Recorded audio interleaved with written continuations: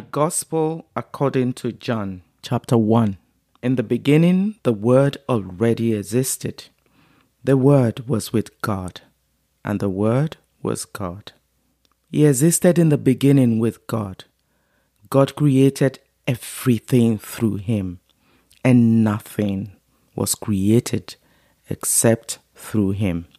The Word gave life to everything that was created, and his life brought light to everyone. The light shines in the darkness, and the darkness can never extinguish it. God sent a man, John the Baptist, to tell about the light so that everyone might believe because of his testimony. John himself was not the light. He was simply a witness to tell about the light. The one who is the true light, who gives light to everyone, was coming into the world. He came into the very world he created, but the world didn't recognize him. He came to his own people, and even they rejected him.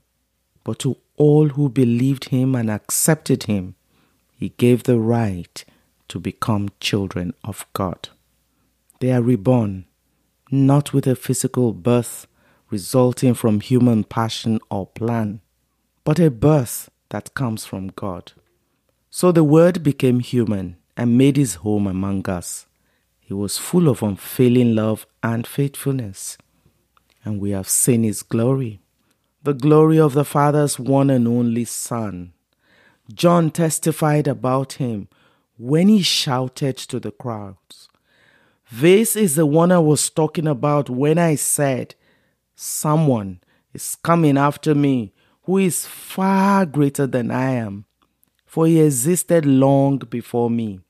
From his abundance we have all received one gracious blessing after another. For the law was given through Moses, but God's unfailing love and faithfulness came through Jesus Christ. No one has ever seen God, but the unique one, who is himself God, is near to the Father's heart. He has revealed God to us." This was John's testimony when the Jewish leaders sent priests and temple assistants from Jerusalem to ask John, "Who are you?"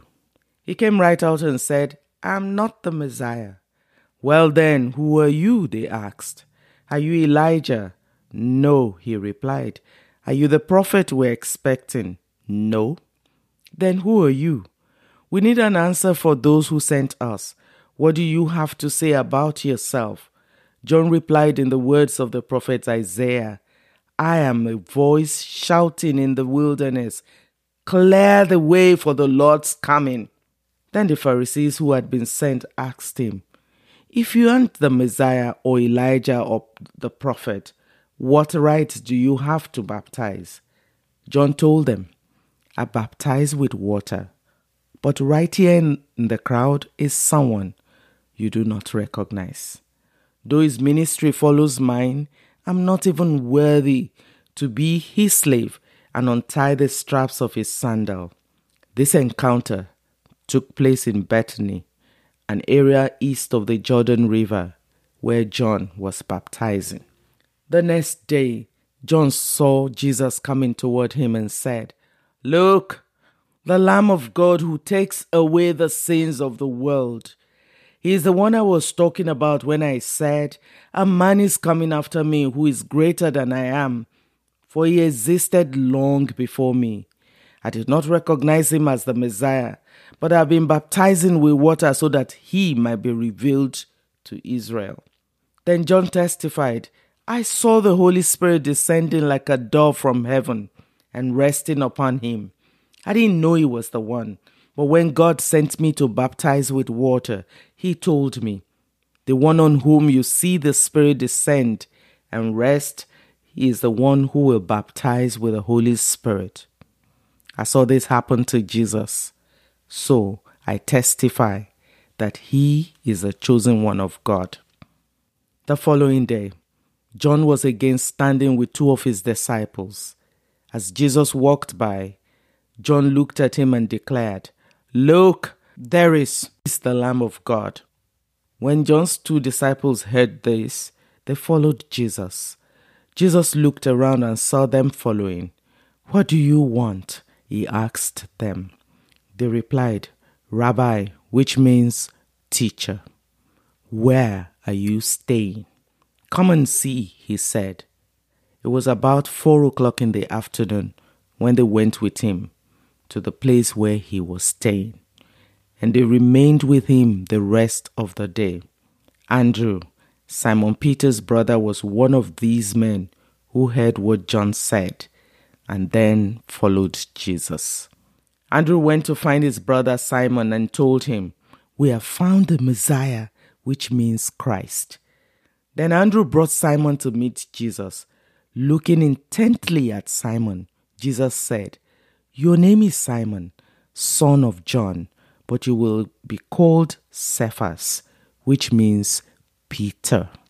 The next day, Jesus decided to go to Galilee. He found Philip and said to him, "Come, follow me." Philip was from Bethsaida, Andrew and Peter's hometown. Philip went to look for Nathanael and told him, "We have found the very person Moses and the prophets wrote about. His name is Jesus, the son of Joseph from Nazareth." "Nazareth!" exclaimed Nathanael. "Can anything good come from Nazareth?" "Come and see for yourself," Philip replied. As they approached, Jesus said, "Now, here is a genuine son of Israel, a man of complete integrity." "How do you know about me?" Nathanael asked. Jesus replied, "I could see you under the fig tree before Philip found you." Then Nathanael exclaimed, "Rabbi, you are the Son of God, the King of Israel." Jesus asked him, "Do you believe this just because I told you I had seen you under the fig tree? You will see greater things than this." Then he said, "I tell you the truth. You will all see heaven open and the angels of God going up and down on the Son of Man, the one who is a stairway between heaven and earth." Chapter 2. There was a wedding celebration in the village of Cana in Galilee. Jesus' mother was there, and Jesus and his disciples were also invited to the celebration. The wine supply ran out during the festivities, so Jesus' mother told him, "They have no more wine." "Dear woman, that's not our problem," Jesus replied. "My time has not yet come." But his mother told the servants, "Do whatever he tells you." Standing nearby were 6 stone water jars used for Jewish ceremonial washing. Each could hold 20 to 30 gallons. Jesus told the servants, "Fill the jars with water." When the jars had been filled, he said, "Now dip some out and take it to the master of ceremonies." So the servants followed his instructions.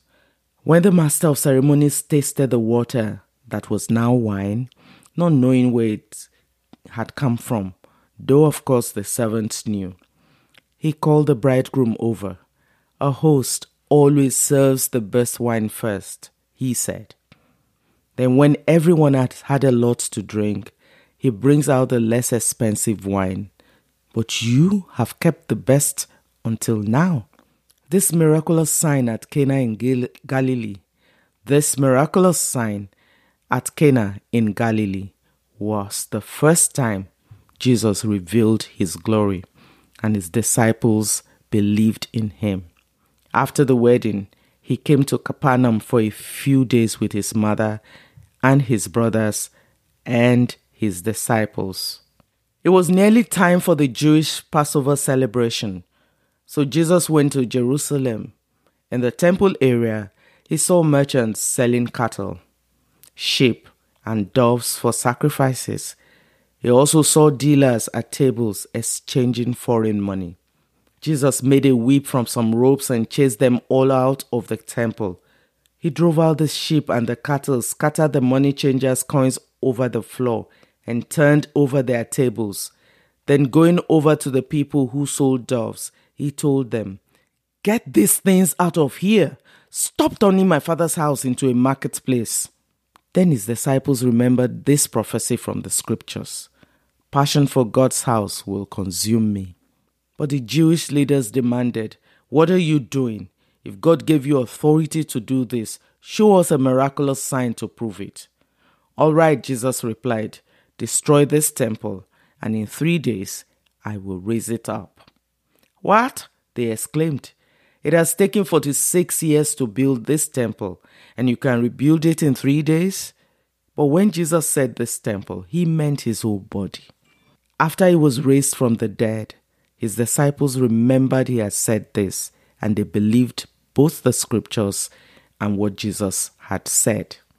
Because of the miraculous signs Jesus did in Jerusalem at the Passover celebration, many began to trust in him. But Jesus didn't trust them because he knew all about people.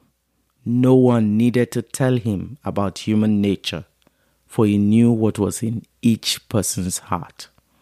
Chapter 3. There was a man named Nicodemus, a Jewish religious leader who was a Pharisee. After dark one evening, he came to speak with Jesus. "Rabbi," he said, "we all know that God has sent you to teach us. Your miraculous signs are evidence that God is with you." Jesus replied, "I tell you the truth. Unless you are born again, you cannot see the kingdom of God." "What do you mean?" exclaimed Nicodemus. "How can an old man go back into his mother's womb and be born again?" Jesus replied, "I assure you, no one can enter the kingdom of God without being born of water and the Spirit. Humans can reproduce only human life, but the Holy Spirit gives birth to spiritual life. So, don't be surprised when I say you must be born again.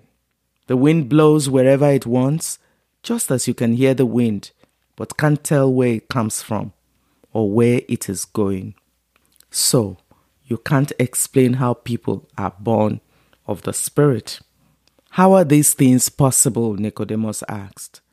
Jesus replied, "You're a respected Jewish teacher, and yet you don't understand these things? I assure you, we tell you what we know and have seen, and yet you won't believe our testimony. But if you don't believe me when I tell you about earthly things, how can you possibly believe if I tell you about heavenly things? No one has ever gone to heaven and returned, but the Son of Man has come down from heaven. And as Moses lifted up the bronze snake on a pole in the wilderness, so the Son of Man must be lifted up, so that everyone who believes in him will have eternal life. For this is how God loved the world. He gave his one and only Son, so that everyone who believes in him will not perish, but have eternal life. God sent his Son into the world not to judge the world, but to save the world through him. There is no judgment against anyone who believes in him, but anyone who does not believe in him has already been judged for not believing in God's one and only Son. And the judgment is based on this fact: God's light came into the world, but people loved the darkness more than the light, for their actions were evil. All who do evil hate the light and refuse to go near it for fear their sins will be exposed. But those who do what is right come to the light so others can see that they are doing what God wants. Then Jesus and his disciples left Jerusalem and went into the Judean countryside. Jesus spent some time with them there, baptizing people.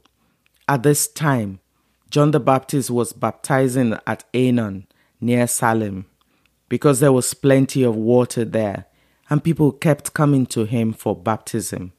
This was before John was thrown into prison.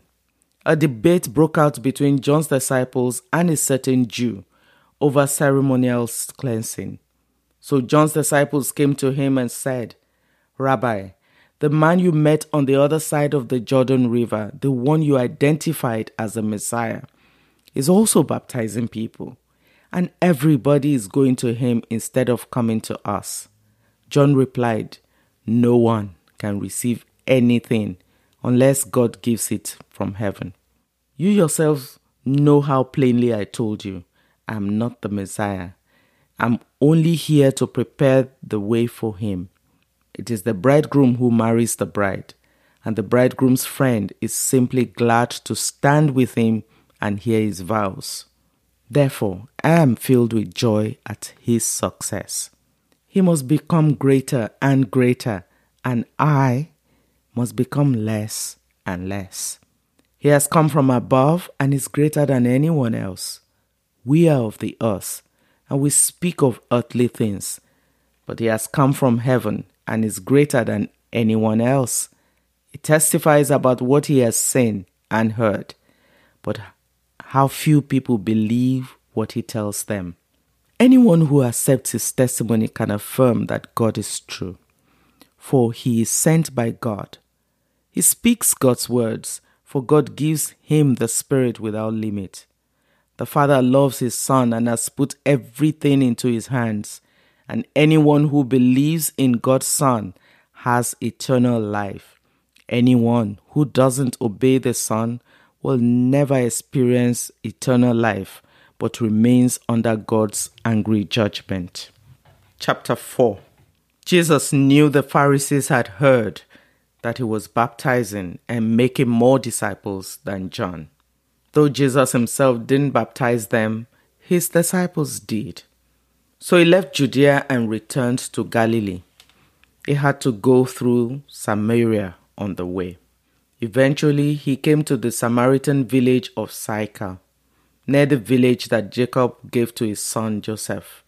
Jacob's well was there, and Jesus, tired from the long walk, sat wearily beside the well about noontime.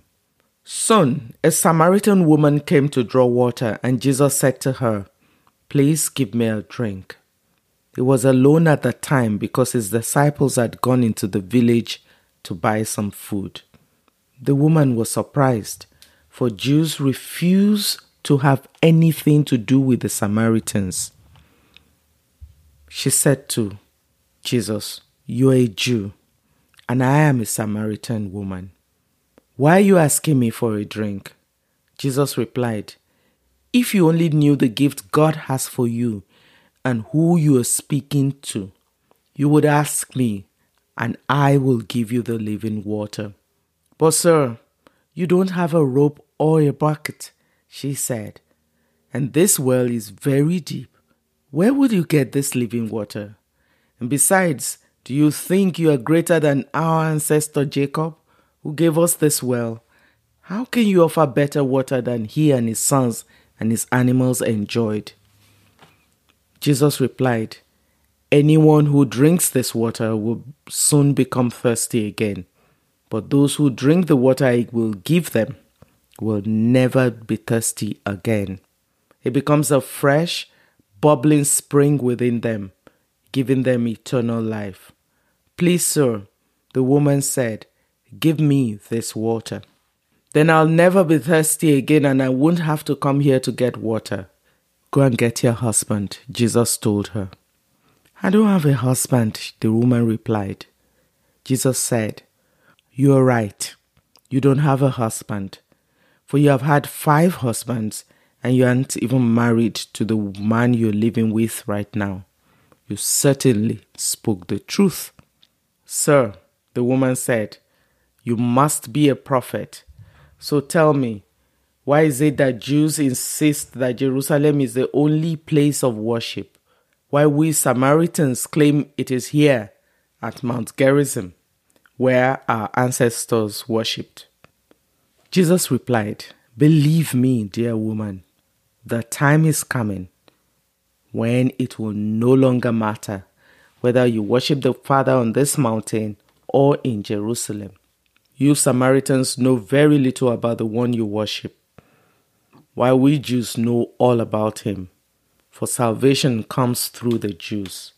But the time is coming, indeed it's here now, when true worshippers will worship the Father in spirit and in truth. The Father is looking for those who will worship him that way. For God is spirit, So those who worship him must worship in spirit and in truth. The woman said, I know the Messiah is coming, the one who is called Christ. When he comes, he would explain everything to us. Then Jesus told her, I am the Messiah. Just then the disciples came back. They were shocked to find him talking to a woman, but none of them had the nerve to ask, what do you want with her? Or why are you talking to her? The woman left her water jar beside the well and ran back to the village telling everyone, come and see a man who told me everything I ever did. Could he possibly be the Messiah? So the people came streaming from the village to see him. Meanwhile, the disciples were urging Jesus, Rabbi, eat something. But Jesus replied, I have a kind of food you know nothing about. Did someone bring him food while we were gone? His disciples asked one another. Jesus explained, my nourishment comes from doing the will of God who sent me and from finishing his work. You know the saying, 4 months between planting and harvest. But I say, wake up and look around. The fields are ripe for harvest. The harvesters are paid good wages, and the fruit they harvest is people brought to eternal life. What joy awaits both the planter and the harvester alike. You know the saying, one plants and another harvests, and it's true. I sent you to harvest where you didn't plant. Others had already done the work, and now you will get to gather the harvest. Many Samaritans from the village believed in Jesus because the woman had said, he told me everything I ever did. When they came out to see him, they begged him to stay in their village. So he stayed for 2 days, long enough for many more to hear his message and believe. Then they said to the woman, now we believe not just because of what you told us, but because we have heard him ourselves. Now we know that he is indeed the Savior of the world. At the end of the 2 days, Jesus went on to Galilee. He himself has said that a prophet is not honored in his hometown.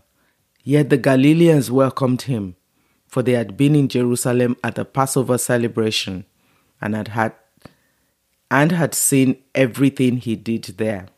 As he traveled through Galilee, he came to Cana, where he had turned the water into wine. There was a government official in nearby Capernaum whose son was very sick.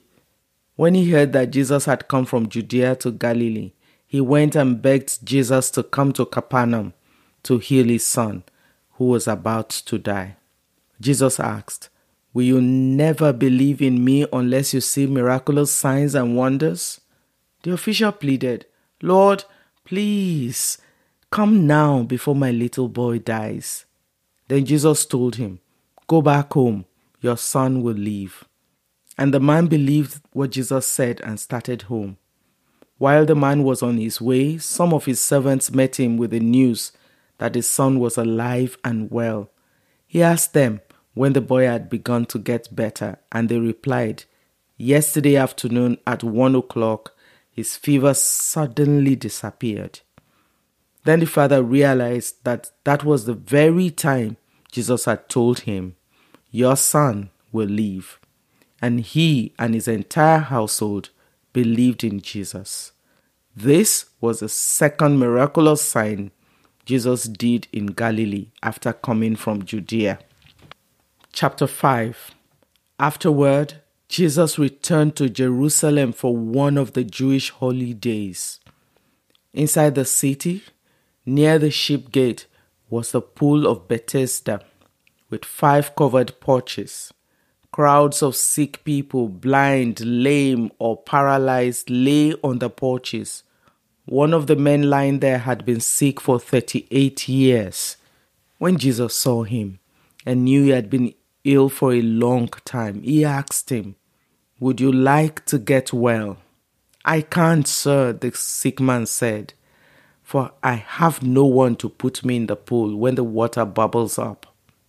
Someone else always gets there ahead of me. Jesus told him, Stand up, pick up your mat, and walk." Instantly, the man was healed. He rolled up his sleeping mat and began walking. But this miracle happened on the Sabbath. So the Jewish leaders objected. They said to the man who was cured, "You can't work on the Sabbath. The law doesn't allow you to carry that sleeping mat." But he replied, "The man who healed me told me, 'Pick up your mat and walk.'" "Who said such a thing as that?" they demanded. The man didn't know, for Jesus had disappeared into the crowd. But afterward, Jesus found him in the temple and told him, "Now you are well, so stop sinning, or something even worse may happen to you." Then the man went and told the Jewish leaders that it was Jesus who had healed him. So the Jewish leaders began harassing Jesus for breaking the Sabbath rules. But Jesus replied, "My Father is always working, and so am I." So the Jewish leaders tried all the harder to find a way to kill him. For he not only broke the Sabbath, he called God his Father, thereby making himself equal with God. So Jesus explained, "I tell you the truth. The Son can do nothing by himself. He does only what he sees the Father doing. Whatever the Father does, the Son also does. For the Father loves the Son and shows him everything he is doing. In fact, the Father will show him how to do even greater works than healing this man. Then you will truly be astonished. For just as the Father gives life to those he raises from the dead, so the Son gives life to anyone he wants. In addition, the Father judges no one. Instead, he has given the Son absolute authority to judge, so that everyone will honor the Son just as they honor the Father. Anyone who does not honor the Son is certainly not honoring the Father who sent him. I tell you the truth. Those who listen to my message and believe in God who sent me have eternal life. They will never be condemned for their sins, but they have already passed from death into life. And I assure you that the time is coming. It's here now, when the dead will hear my voice, the voice of the Son of God, and those who listen will live. The Father has life in himself, and he has granted that same life-giving power to his Son. He has given him authority to judge everyone because he is the Son of Man. Don't be so surprised. Indeed, the time is coming when all the dead in their graves will hear the voice of God's Son, and they will rise again. Those who have done good will rise to experience eternal life, and those who have continued in evil will rise to experience judgment. I can do nothing on my own. I judge as God tells me. Therefore, my judgment is just, because I carry out the will of the one who sent me, not my own will. If I were to testify on my own behalf, my testimony will not be valid. But someone else is also testifying about me, and I assure you that everything he says about me is true. In fact, you sent investigators to listen to John the Baptist, and his testimony about me was true. Of course, I have no need of human witnesses, but I say these things so you might be saved. John was like a burning and shining lamp, and you were excited for a while about his message. But I have a greater witness than John, my teachings and my miracles. The Father gave me these works to accomplish, and they prove that he sent me. And the Father who sent me has testified about me himself. You have never heard his voice or seen him face to face, and you do not have his message in your hearts, because you do not believe me, the one he sent to you. You search the scriptures because you think they give you eternal life, but the scriptures point to me, yet you refuse to come to me to receive this life. Your approval means nothing to me, because I know you don't have God's love within you. For I have come to you in my Father's name, and you have rejected me. Yet if others come in their own name, you gladly welcome them. No wonder you can't believe, for you gladly honor each other, but you don't care about the honor that comes from the one who alone is God. Yet, it isn't I who would accuse you before the Father. Moses will accuse you. Yes, Moses in whom you have put your hopes. If you really believed Moses, you will believe me, because he wrote about me. But since you don't believe what he wrote, how would you believe what I say? Chapter 6. After this, Jesus crossed over to the far side of the Sea of Galilee, also known as the Sea of Tiberias. A huge crowd kept following him wherever he went, because they saw his miraculous signs as he healed the sick. Then Jesus climbed a hill and sat down with his disciples around him. It was nearly time for the Jewish Passover celebration. Jesus soon saw a huge crowd of people coming to look for him. Turning to Philip, he asked, "Where can we buy bread to feed all these people?" He was testing Philip, for he already knew what he was going to do. Philip replied, "Even if we worked for months, we wouldn't have enough money to feed them." Then Andrew, Simon Peter's brother, spoke up. "There's a young boy here with 5 barley loaves and 2 fish. But what good is that with this huge crowd?" "Tell everyone to sit down," Jesus said. So they all sat down on the grassy slopes. The men alone numbered about 5,000. Then Jesus took the loaves, gave thanks to God, and distributed them to the people. Afterward, he did the same with the fish, and they all ate as much as they wanted. After everyone was full, Jesus told his disciples, "Now, gather the leftovers so that nothing is wasted." So they picked up the pieces and filled 12 baskets with scraps left by the people who had eaten from the 5 barley loaves. When the people saw him do this miraculous sign, they exclaimed, "Surely, he is the prophet we have been expecting." When Jesus saw that they were ready to force him to be their king, he slipped away into the hills by himself. That evening, Jesus' disciples went down to the shore to wait for him. But as darkness fell and Jesus still hadn't come back, they got into the boat and headed across the lake toward Capernaum.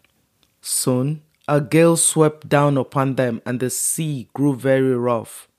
They had rowed 3 or 4 miles when suddenly they saw Jesus walking on the water toward the boat. They were terrified, but he called out to them, "Don't be afraid. I'm here." Then they were eager to let him in the boat, and immediately they arrived at their destination. The next day, the crowd that had stayed on the far shore saw that the disciples had taken the only boat, and they realized Jesus had not gone with them. Several boats from Tiberias landed near the place where the Lord had blessed the bread and the people had eaten. So when the crowd saw that neither Jesus nor his disciples were there, they got into the boats and went across to Capernaum to look for him. They found him on the other side of the lake and asked, "Rabbi, when did you get here?" Jesus replied, "I tell you the truth. You want to be with me because I fed you, not because you understood the miraculous signs. But don't be so concerned about perishable things like food. Spend your energies seeking the eternal life that the Son of Man can give you. For God the Father has given me the seal of his approval." They replied, "We want to perform God's works too. What should we do?" Jesus told them, "This is the only work God wants from you. Believe in the one he has sent." They answered, "Show us a miraculous sign if you want us to believe in you. What can you do? After all, our ancestors ate manna while they journeyed through the wilderness. The scriptures say, Moses gave them bread from heaven to eat." Jesus said, "I tell you the truth. Moses didn't give you bread from heaven. My Father did. And now he offers you the true bread from heaven. The true bread of God is the one who comes down from heaven and gives life to the world. Sir, they said, give us that bread every day. Jesus replied, I am the bread of life. Whoever comes to me will never be hungry again. Whoever believes in me will never be thirsty. But you haven't even believed in me, even though you have seen me. However, those the Father has given me will come to me, and I will never reject them. For I have come down from heaven to do the will of God who sent me, not to do my own will. And this is the will of God, that I should not lose even one of those he has given me, but that I should raise them up at the last day. For it is my Father's will that all who see his Son and believe in him should have eternal life. I will raise them up at the last day. Then the people began to murmur in disagreement because he had said, I am the bread that came down from heaven. They said, isn't this Jesus, the son of Joseph? We know his father and mother. How can he say I came down from heaven? But Jesus replied, stop complaining about what I said, for no one can come to me unless the Father who sent me draws them to me. And at the last day, I will raise them up. As it is written in the scriptures, they would all be taught by God. Everyone who listens to the Father and learns from him comes to me. Not that anyone has ever seen the Father, only I, who was sent from God, have seen him. I tell you the truth, anyone who believes has eternal life. Yes, I am the bread of life. Your ancestors ate manna in the wilderness, but they all died. Anyone who eats the bread from heaven, however, will never die. I am the living bread that came down from heaven. Anyone who eats this bread will live forever, and this bread which I would offer, so the world may live, is my flesh. Then the people began arguing with each other about what he meant. How can this man give us his flesh to eat? They asked. So Jesus said again, I tell you the truth, unless you eat the flesh of the Son of Man and drink his blood, you cannot have eternal life within you. But anyone who eats my flesh, drinks my blood, has eternal life, and I will raise that person at the last day. For my flesh is true food, and my blood is true drink. Anyone who eats my flesh and drinks my blood remains in me, and I in him. I live because of the living Father who sent me. In the same way, anyone who feeds on me will live because of me. I'm the true bread that came down from heaven. Anyone who eats this bread will not die, as your ancestors did, even though they ate the manna, but will live forever. He said these things while he was teaching in the synagogue in Capernaum. Many of his disciples said, this is very hard to understand. How can anyone accept it? Jesus was aware that his disciples were complaining, so he said to them, does this offend you? Then what will you think if you see the Son of Man ascend to heaven again? The Spirit alone gives eternal life. Human effort accomplishes nothing. And the very words I have spoken to you are spirit and life. But some of you do not believe me. For Jesus knew from the beginning which ones didn't believe, and he knew who would betray him. Then he said, that is why I said that people can't come to me unless the Father gives them to me.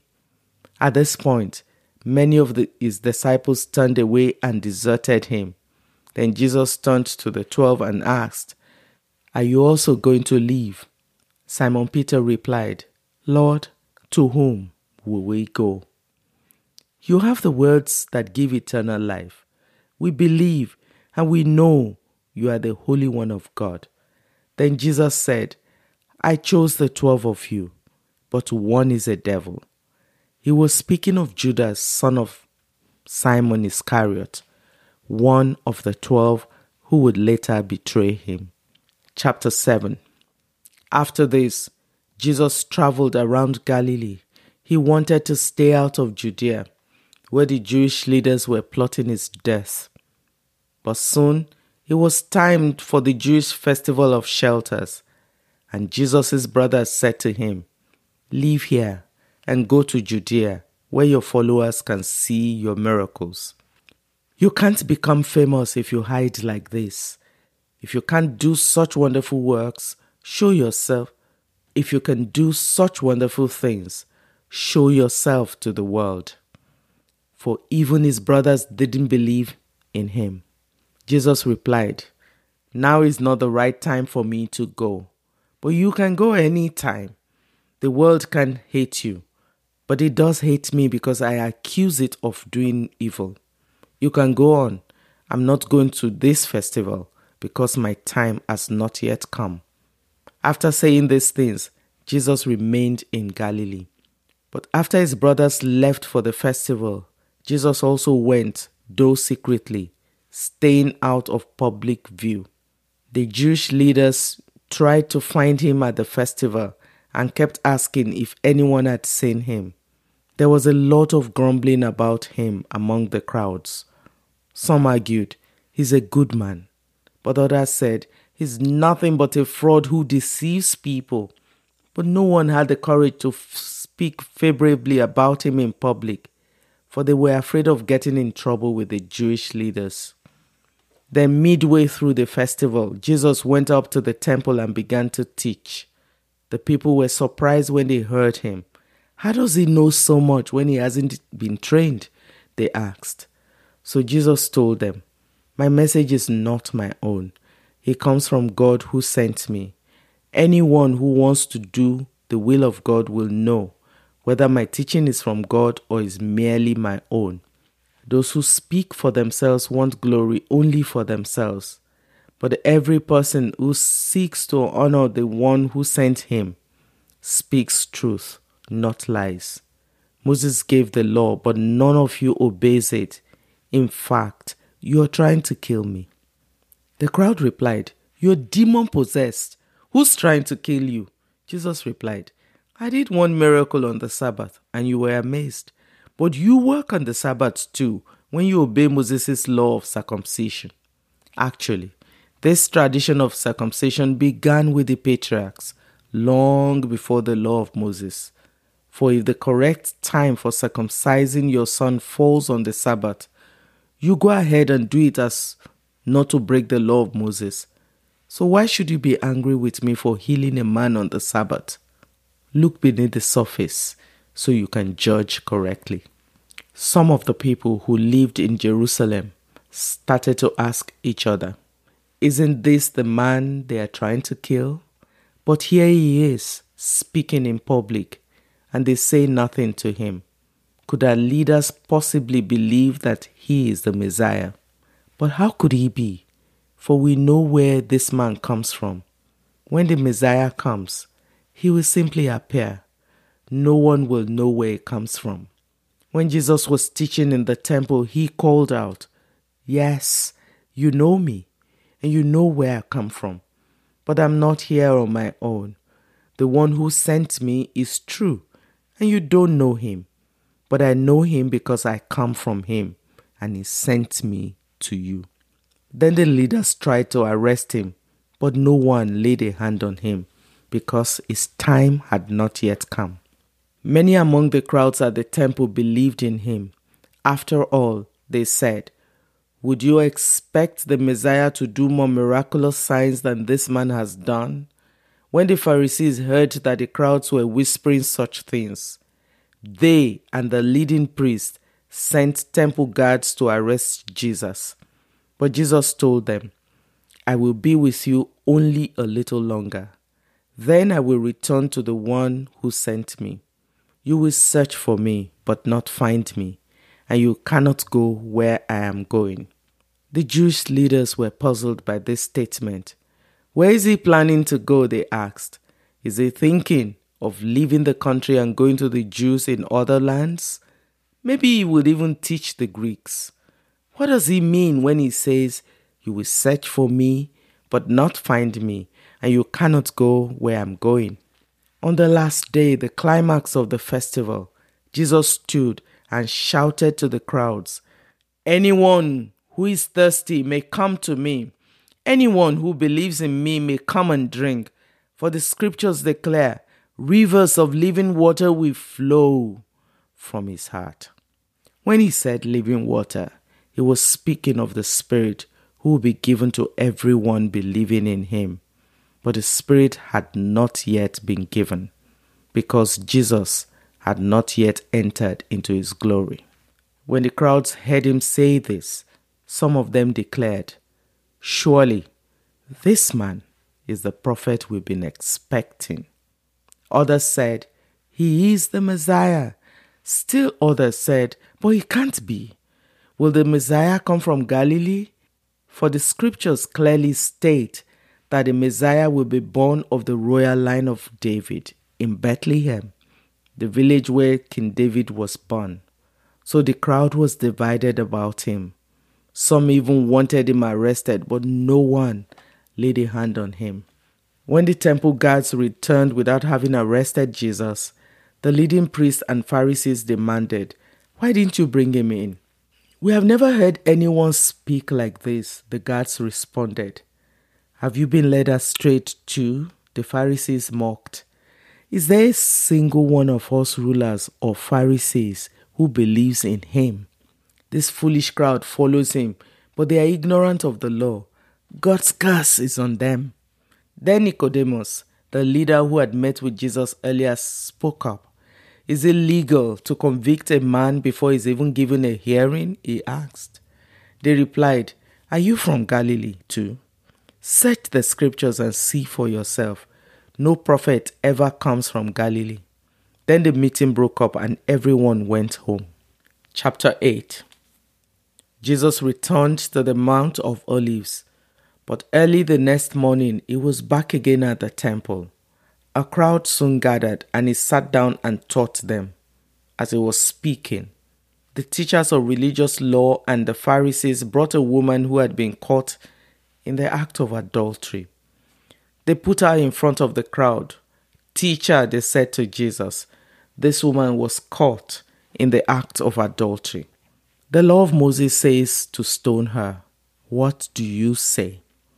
They were trying to trap him into saying something they could use against him. But Jesus stooped down and wrote in the dust with his finger. They kept demanding an answer. So he stood up and said, "All right, but let the one who has never sinned throw the first stone." Then he stooped down again and wrote in the dust.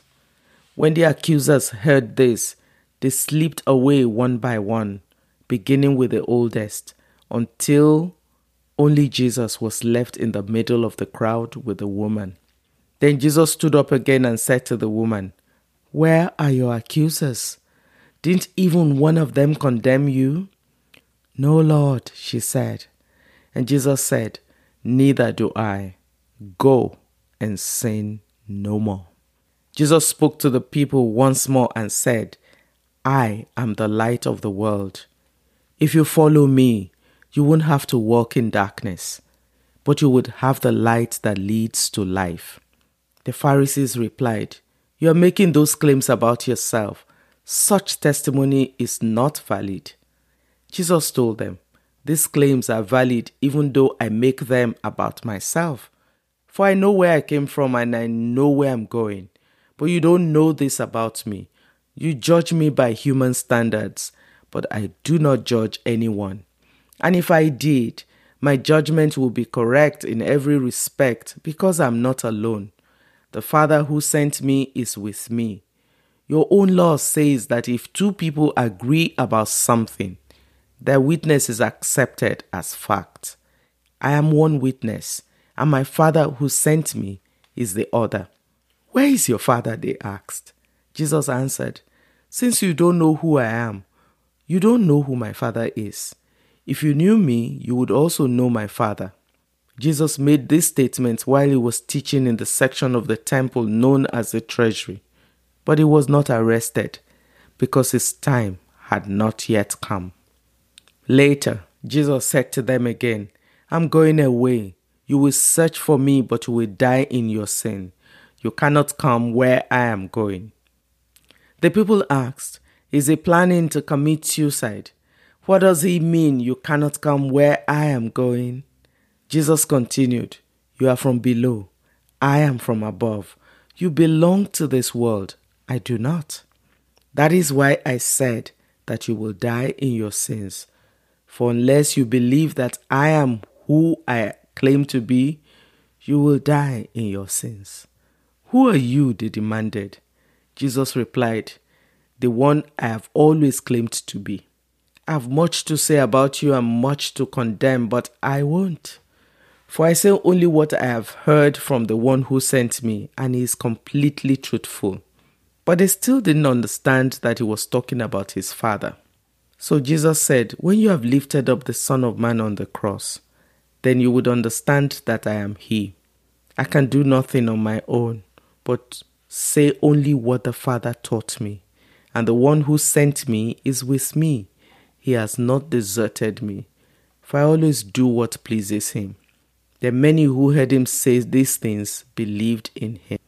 Jesus said to the people who believed in him, "You are truly my disciples if you remain faithful to my teachings, and you will know the truth, and the truth will set you free." "But we're descendants of Abraham," they said. "We have never been slaves to anyone. What do you mean you will be set free?" Jesus replied, "I tell you the truth. Everyone who sins is a slave of sin. A slave is not a permanent member of the family, but the son is part of the family forever. So if the Son sets you free, you're truly free. Yes, I realize you are descendants of Abraham, and yet some of you are trying to kill me because there's no room in your hearts for my message. I'm telling you what I saw when I was with my father. But you are following the advice of your father." "Our father is Abraham," they declared. "No," Jesus replied, "for if you were really the children of Abraham, you will follow his example. Instead, you are trying to kill me because I told you the truth, which I heard from God. Abraham never did such a thing. No, you are imitating your real father." They replied, "We are not illegitimate children. God himself is our true father." Jesus told them, "If God were your father, you would love me, because I have come to you from God. I'm not here on my own, but he sent me. Why can't you understand what I'm saying? It's because you can't even hear me, for you are the children of your father, the devil, and you love to do the evil things he does. He was a murderer from the beginning. He has always hated the truth because there is no truth in him. When he lies, it is consistent with his character, for he is a liar and the father of lies. So when I tell the truth, you just naturally don't believe me. Which of you can truthfully accuse me of sin? And since I'm telling you the truth, why don't you believe me? Anyone who belongs to God listens gladly to the words of God, but you don't listen because you don't belong to God." The people retorted, "You Samaritan devil! Didn't we say all along that you were possessed by a demon?" "No," Jesus said, "I have no demon in me, for I honor my Father, and you dishonor me. And though I have no wish to glorify myself, God is going to glorify me. He is the true judge. I tell you the truth. Anyone who obeys my teaching will never die."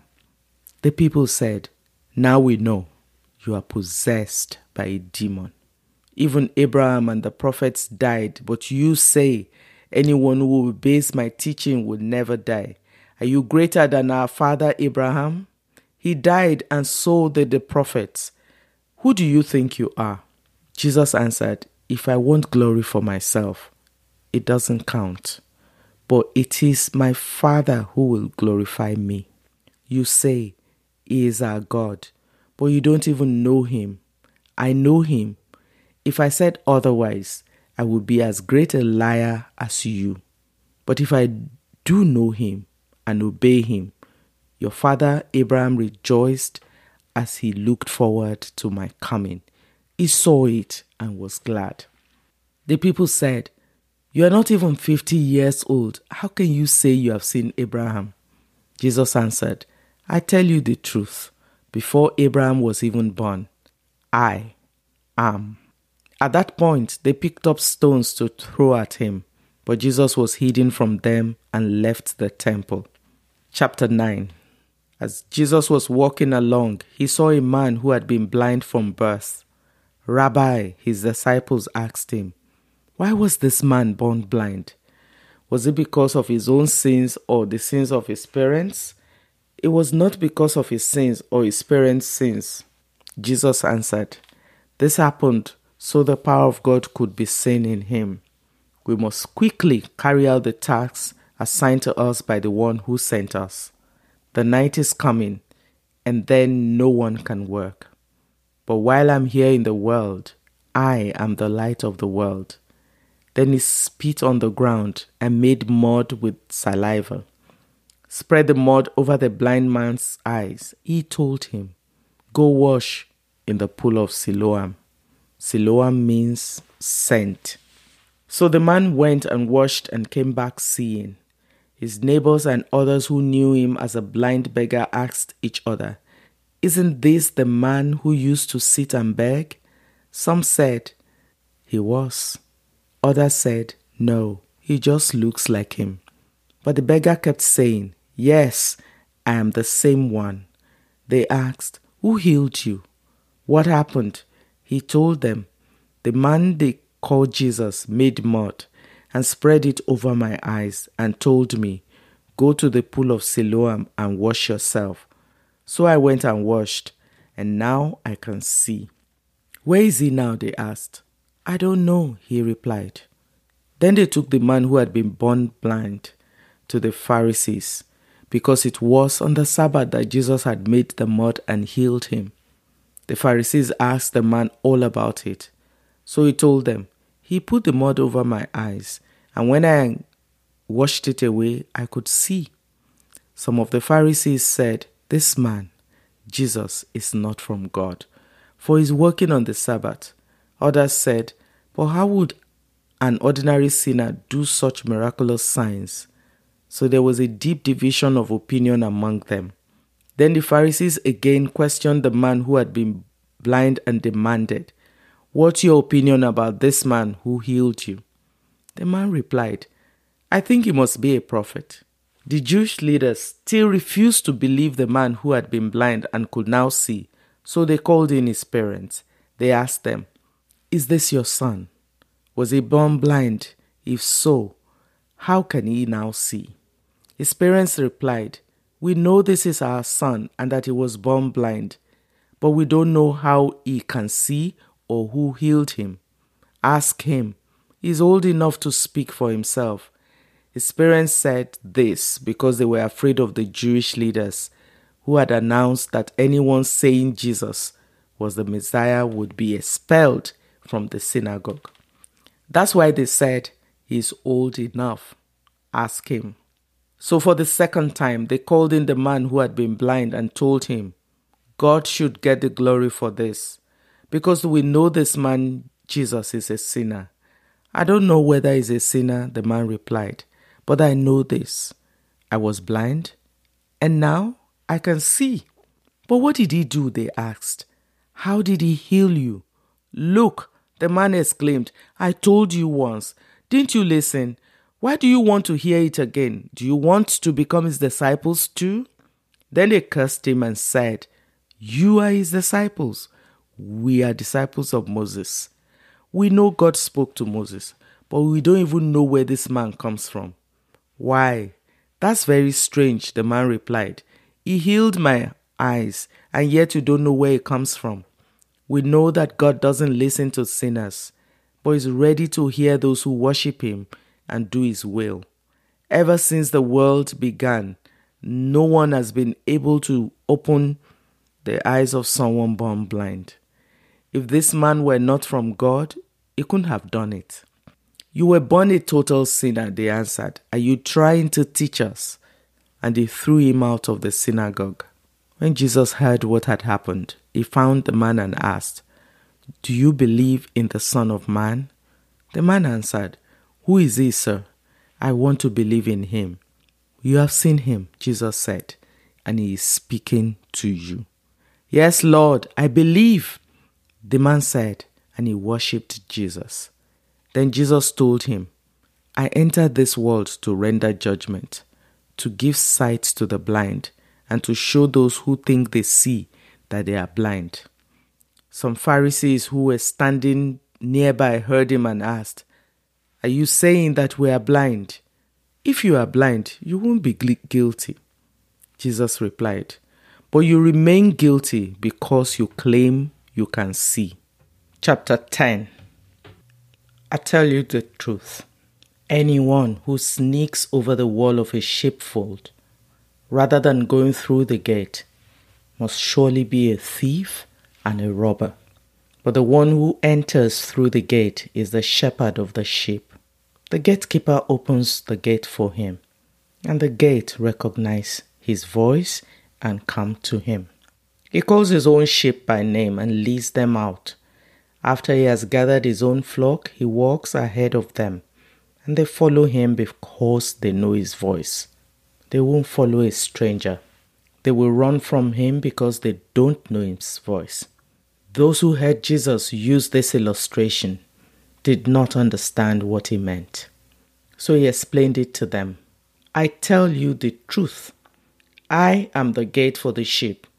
All who came before me were thieves and robbers, but the true sheep did not listen to them. Yes, I am the gate. Those who come in through me will be saved. They will come and go freely and will find good pastures. The thief's purpose is to steal and kill and destroy. My purpose is to give them a rich and satisfying life. I am the good shepherd. The good shepherd sacrifices his life for the sheep. A hired hand will run when he sees a wolf coming. He would abandon the sheep because they don't belong to him and he isn't their shepherd. And so the wolf attacks them and scatters the flock. The hired hand runs away because he's working only for the money and doesn't really care about the sheep. I'm the good shepherd. I know my own sheep and they know me, just as my Father knows me and I know the Father. So I sacrifice my life for the sheep.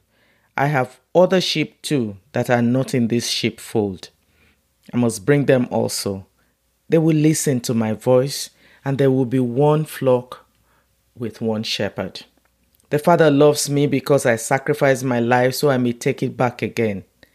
No one can take my life from me. I sacrifice it voluntarily. For I have the authority to lay it down when I want to, and also to take it up again. For this is what my Father has commanded. When he said these things, the people were again divided in their opinions about him. Some said, he's demon-possessed and out of his mind. Why listen to a man like that? Others said, that does not sound like a man possessed by a demon. Can a demon open the eyes of the blind? It was now winter, and Jesus was in Jerusalem at the time of Hanukkah, the festival of dedication. He was in the temple walking through the section known as Solomon's Colonnade. The people surrounded him and asked, How long are you going to keep us in suspense? If you are the Messiah, tell us plainly. Jesus replied, I've already told you, and you don't believe me. The proof is the work I do in my Father's name. But you don't believe me because you are not my sheep. My sheep listen to my voice. I know them, and they follow me. I give them eternal life, and they will never perish. No one can snatch them away from me, for my Father has given them to me, and he is more powerful than anyone else. No one can snatch them from the Father's hand. The Father and I are one. Once again, the people picked up stones to kill him. Jesus said, At my Father's direction, I have done many good works. For which one are you going to stone me? They replied, We're stoning you not for any good work, but for blasphemy. You, a mere man, claim to be God. Jesus replied, It is written in your own scriptures that God said to certain leaders of the people, I say, you are gods. And you know that the scriptures cannot be altered. So if those people who received God's message were called gods, why do you call it blasphemy when I say I am the Son of God? After all, the Father set me apart and sent me into the world. Don't believe me unless I carry out my Father's work. But if I do his work, believe in the evidence of the miraculous works I have done, even if you don't believe me. Then you will know and understand that the Father is in me and I am in the Father. Once again, they tried to arrest him, but he got away and left them. He went beyond the Jordan River near the place where John was first baptizing and stayed there a while, and many followed him. John did not perform miraculous signs, they remarked to one another, but everything he said about this man has come true, and many who were there believed in Jesus. Chapter 11. A man named Lazarus was sick. He lived in Bethany with his sisters, Mary and Martha. This is the Mary who later poured the expensive perfume on the Lord's feet and wiped them with her hair. Our brother Lazarus was sick. So the two sisters sent a message to Jesus telling him, Lord, your dear friend is very sick. But when Jesus heard about it, he said, Lazarus' sickness will not end in death. No, it happened for the glory of God, so that the Son of God will receive glory from this. So, although Jesus loved Mary, Martha, and Lazarus, he stayed where he was for the next 2 days. Finally, he said to his disciples, Let's go back to Judea. But his disciples objected. Rabbi, they said, only a few days ago, the people in Judea were trying to stone you. Are you going there again? Jesus replied, There are 12 hours of daylight every day. During the day, people can walk safely. They can see because they have the light of this world. But at night, there is danger of stumbling because they have no light. But he said, Our friend Lazarus has fallen asleep, but now I will go and wake him up. The disciples said, Lord, if he is sleeping, he will soon get better. They thought Jesus meant Lazarus was simply sleeping, because Jesus meant Lazarus had died. So he told them plainly, Lazarus is dead. And for your sakes, I'm glad I wasn't there, for now you will really believe. Come, let's go see him. Thomas, nicknamed the twin, said to his fellow disciples, Let's go too and die with Jesus. When Jesus arrived at Bethany, he was told that Lazarus had already been in his grave for 4 days. Bethany was only a few miles down the road from Jerusalem, and many of the people had come to console Martha and Mary in their loss. When Martha got word that Jesus was coming, she went to meet him, but Mary stayed in the house. Martha said to Jesus, Lord, if only you had been here, my brother would not have died. But even now, I know that God will give you whatever you ask. Jesus told her, Your brother will rise again. Yes, Martha said, He will rise when everyone else rises at the last day. Jesus told her, I am the resurrection and the life. Anyone who believes in me will live even after dying. Everyone who lives in me and believes in me will never die. Do you believe this, Martha? Yes, Lord, she told him. I've always believed you are the Messiah, the Son of God, the one who has come into the world from God. Then she returned to Mary. She called Mary aside from the mourners and told her, The teacher is here and wants to see you. So Mary immediately went to him. Jesus had stayed outside the village at the place where Martha met him. When the people who were at the house consoling Mary saw her leave so hastily, they assumed she was going to Lazarus' grave to weep. So they followed her there. When Mary arrived and saw Jesus, She fell at his feet and said, "Lord, if only you had been here, my brother would not have died." When Jesus saw her weeping and saw the other people wailing with her, a deep anger welled up inside him, and he was deeply troubled. "Where have you put him?" he asked them. They told him, "Lord, come and see." Then Jesus wept. The people who were standing nearby said, "See how much he loved him." But some said, "This man healed a blind man. Couldn't he have kept Lazarus from dying?" Jesus was still angry as he arrived at the tomb. A cave with a stone rolled across its entrance. "Roll the stone aside," Jesus told them. But Martha, the dead man's sister, protested, "Lord, he had been dead for 4 days. The smell will be terrible."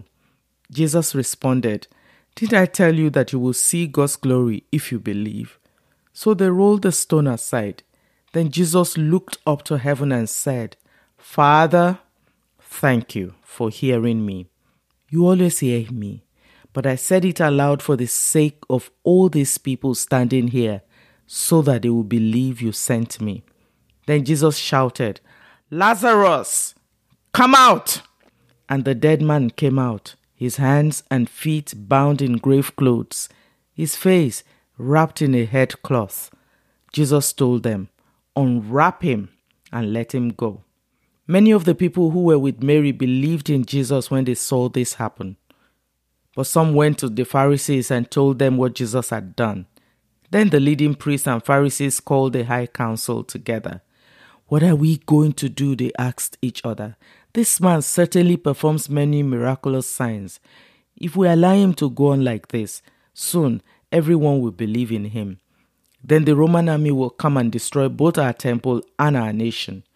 Caiaphas, who was high priest at that time, said, "You don't know what you're talking about. You don't realize that it's better for you that one man should die for the people than for the whole nation to be destroyed." He did not say this on his own, but as high priest at that time, he was led to prophesy that Jesus would die for the entire nation, and not only for that nation, but to bring together and unite all the children of God scattered around the world. So from that time on, the Jewish leaders began to plot Jesus' death. As a result, Jesus stopped his public ministry among the people and left Jerusalem.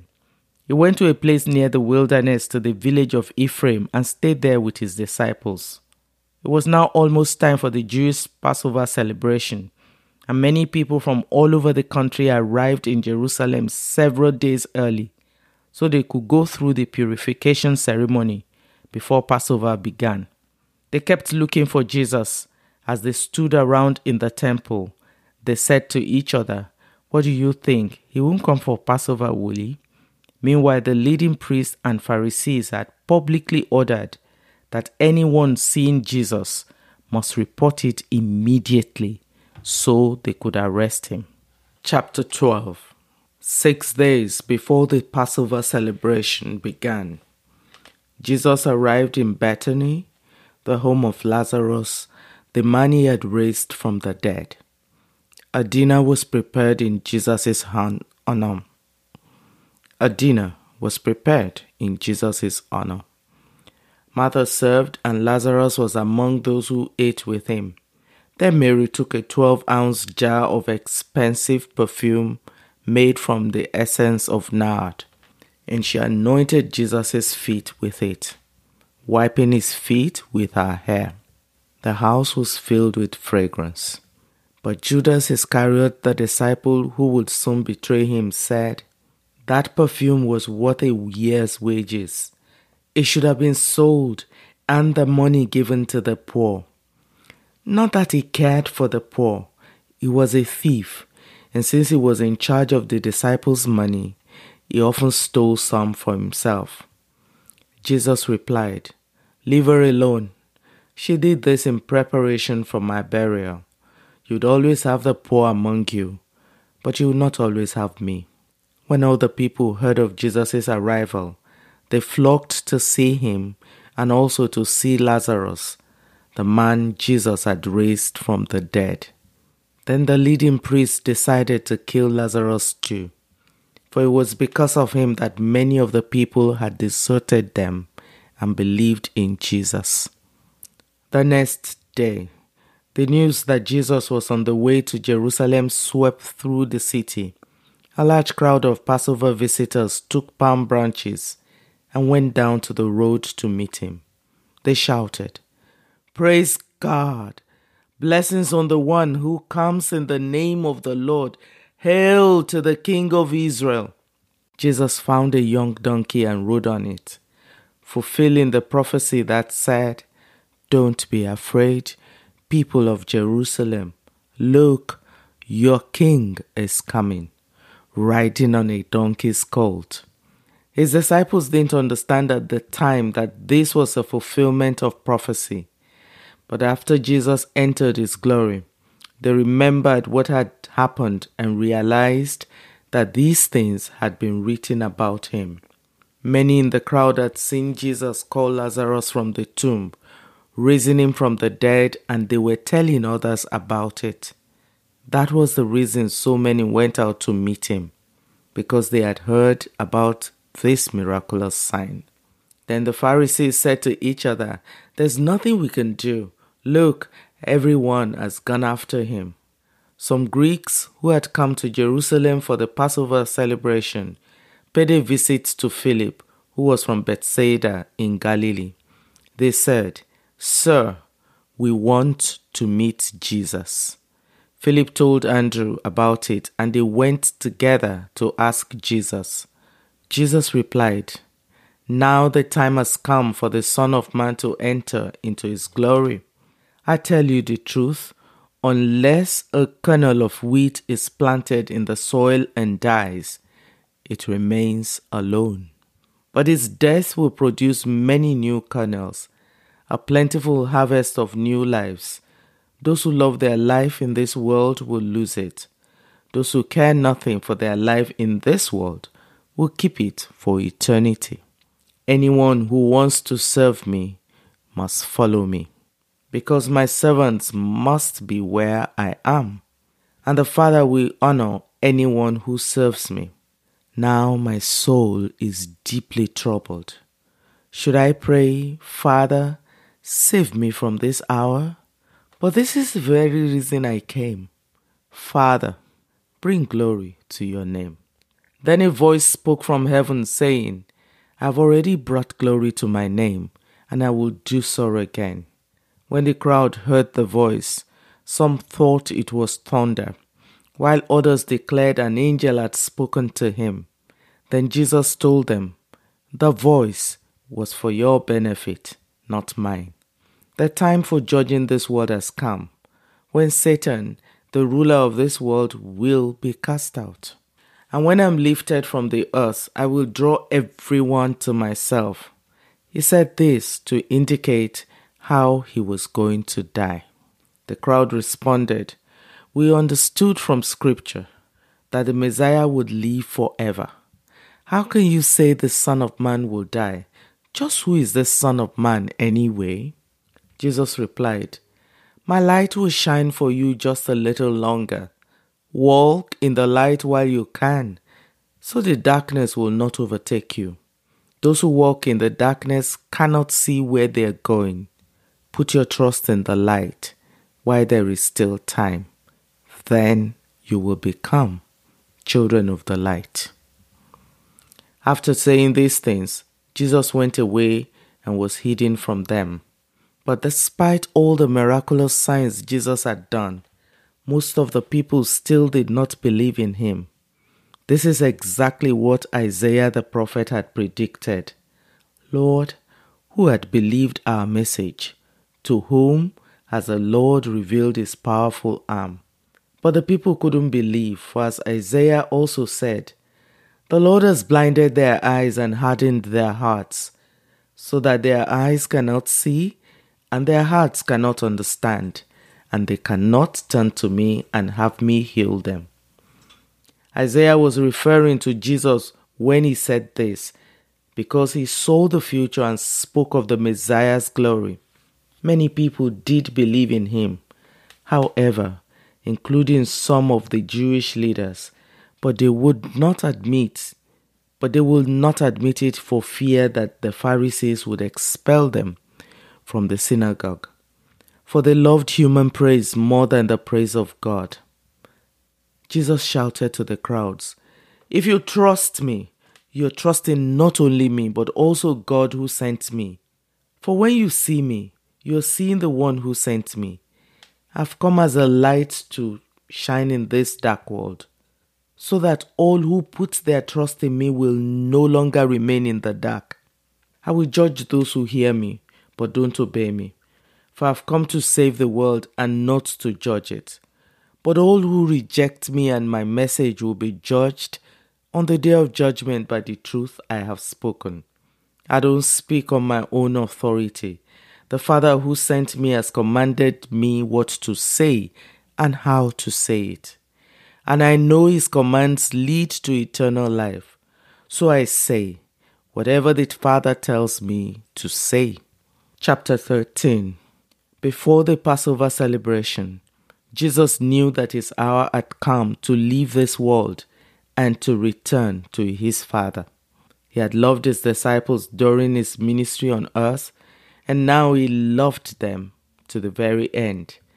It was time for supper, and the devil had already prompted Judas, son of Simon Iscariot, to betray Jesus.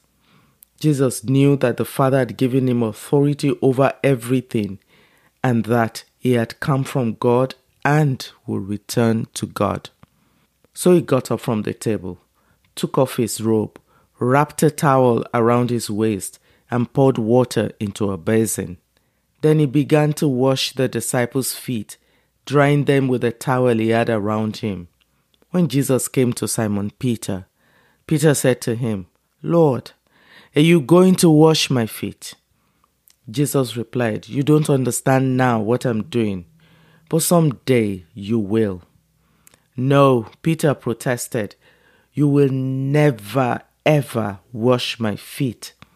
Jesus replied, "Unless I wash you, you won't belong to me."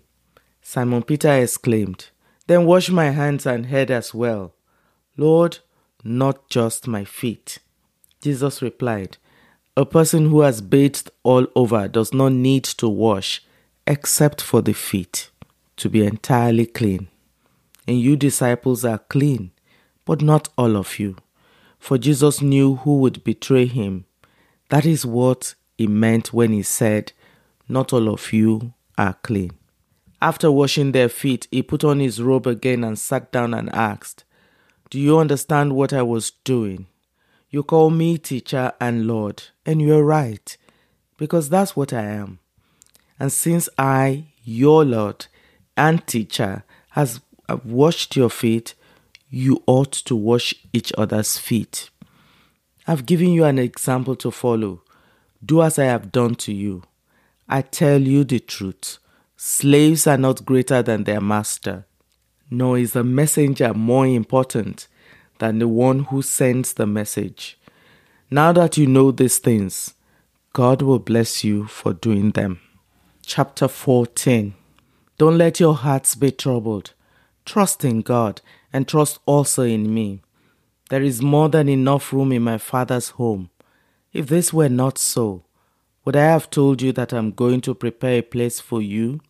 When everything is ready, I will come and get you, so that you would always be with me where I am, and you know the way to where I'm going.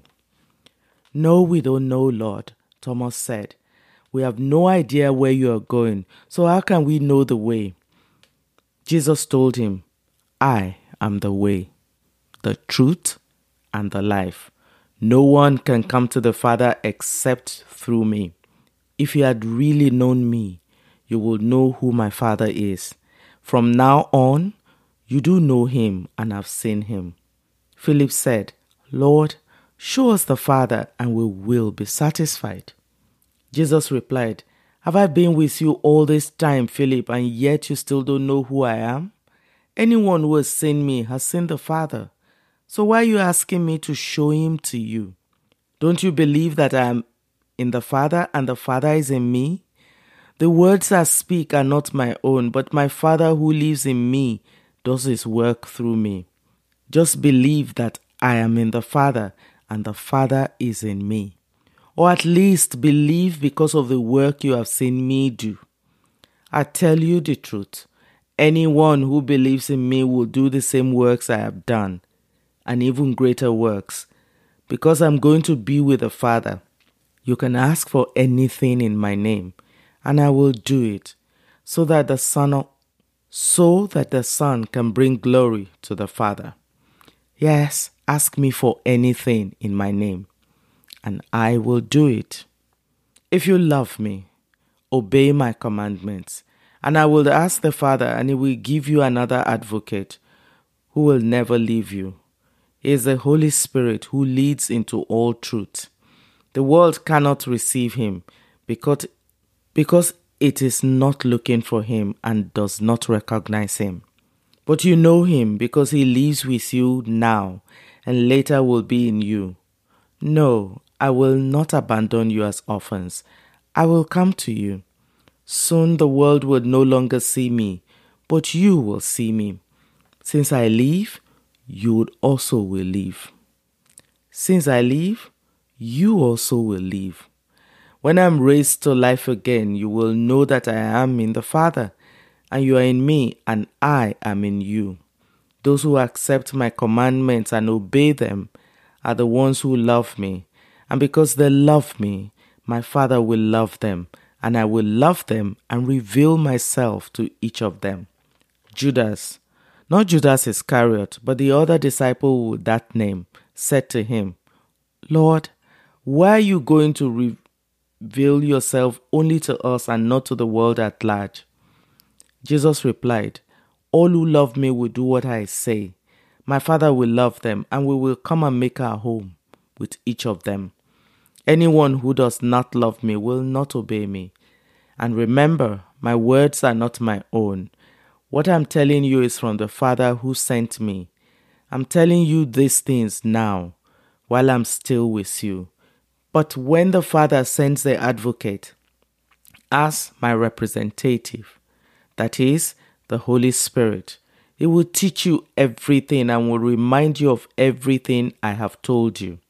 I'm leaving you with a gift, peace of mind and heart. And the peace I give you is a gift the world cannot give. So don't be troubled or afraid. Remember what I told you. I'm going away, but I will come back to you again. If you really loved me, you would be happy that I'm going to the Father, who is greater than I am. I have told you these things before they happen, so that when they do happen, you will believe. I don't have much more time to talk to you, because the ruler of this world soon approaches. He has no power over me, but I will do what the Father requires of me, so that the world will know that I love the Father. Come, let's be going. Chapter 15. I'm the true grapevine, and my Father is a gardener. He cuts off every branch of mine that does not produce fruit, and he prunes the branches that do bear fruit, so they will produce even more. You have already been pruned and purified by the message I have given you. Remain in me, and I will remain in you.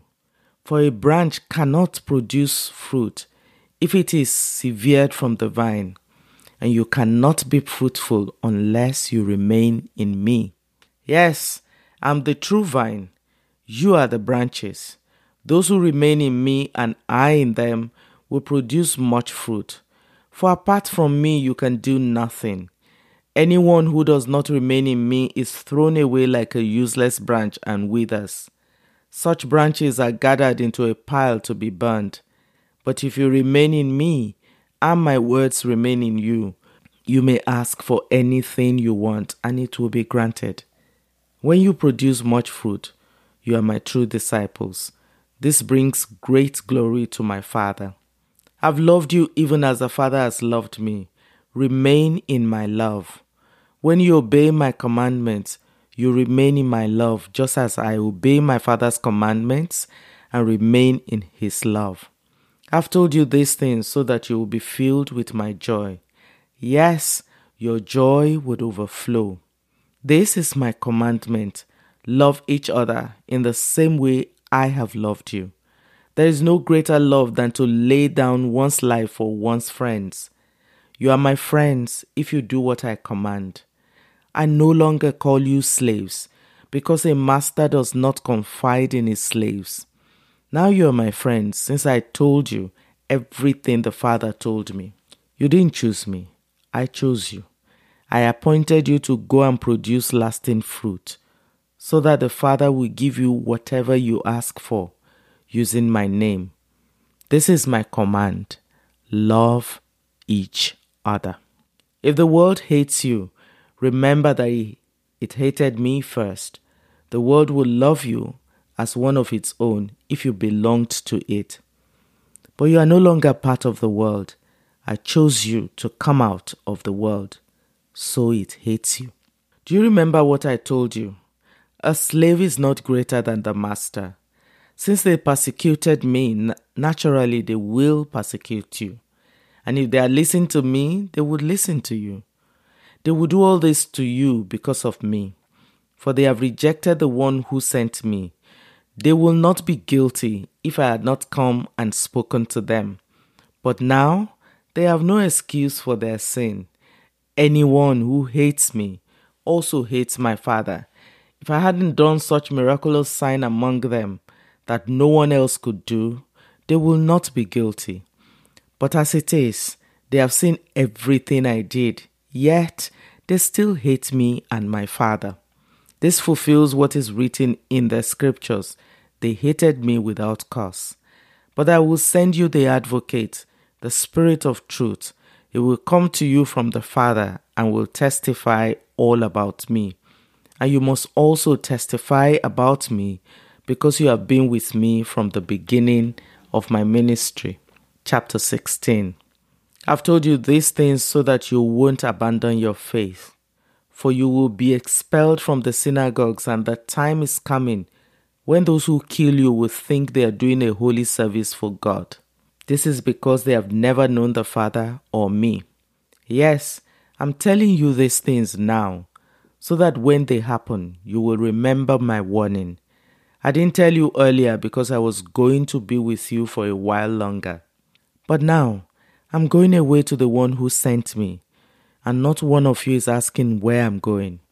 Instead, you grieve because of what I've told you. But in fact, it is best for you that I go away, because if I don't, the Advocate won't come. If I do go away, then I will send him to you. And when he comes, he will convict the world of its sin, and of God's righteousness, and of the coming judgment. The world's sin is that it refuses to believe in me. Righteousness is available because I go to the Father, and you will see me no more.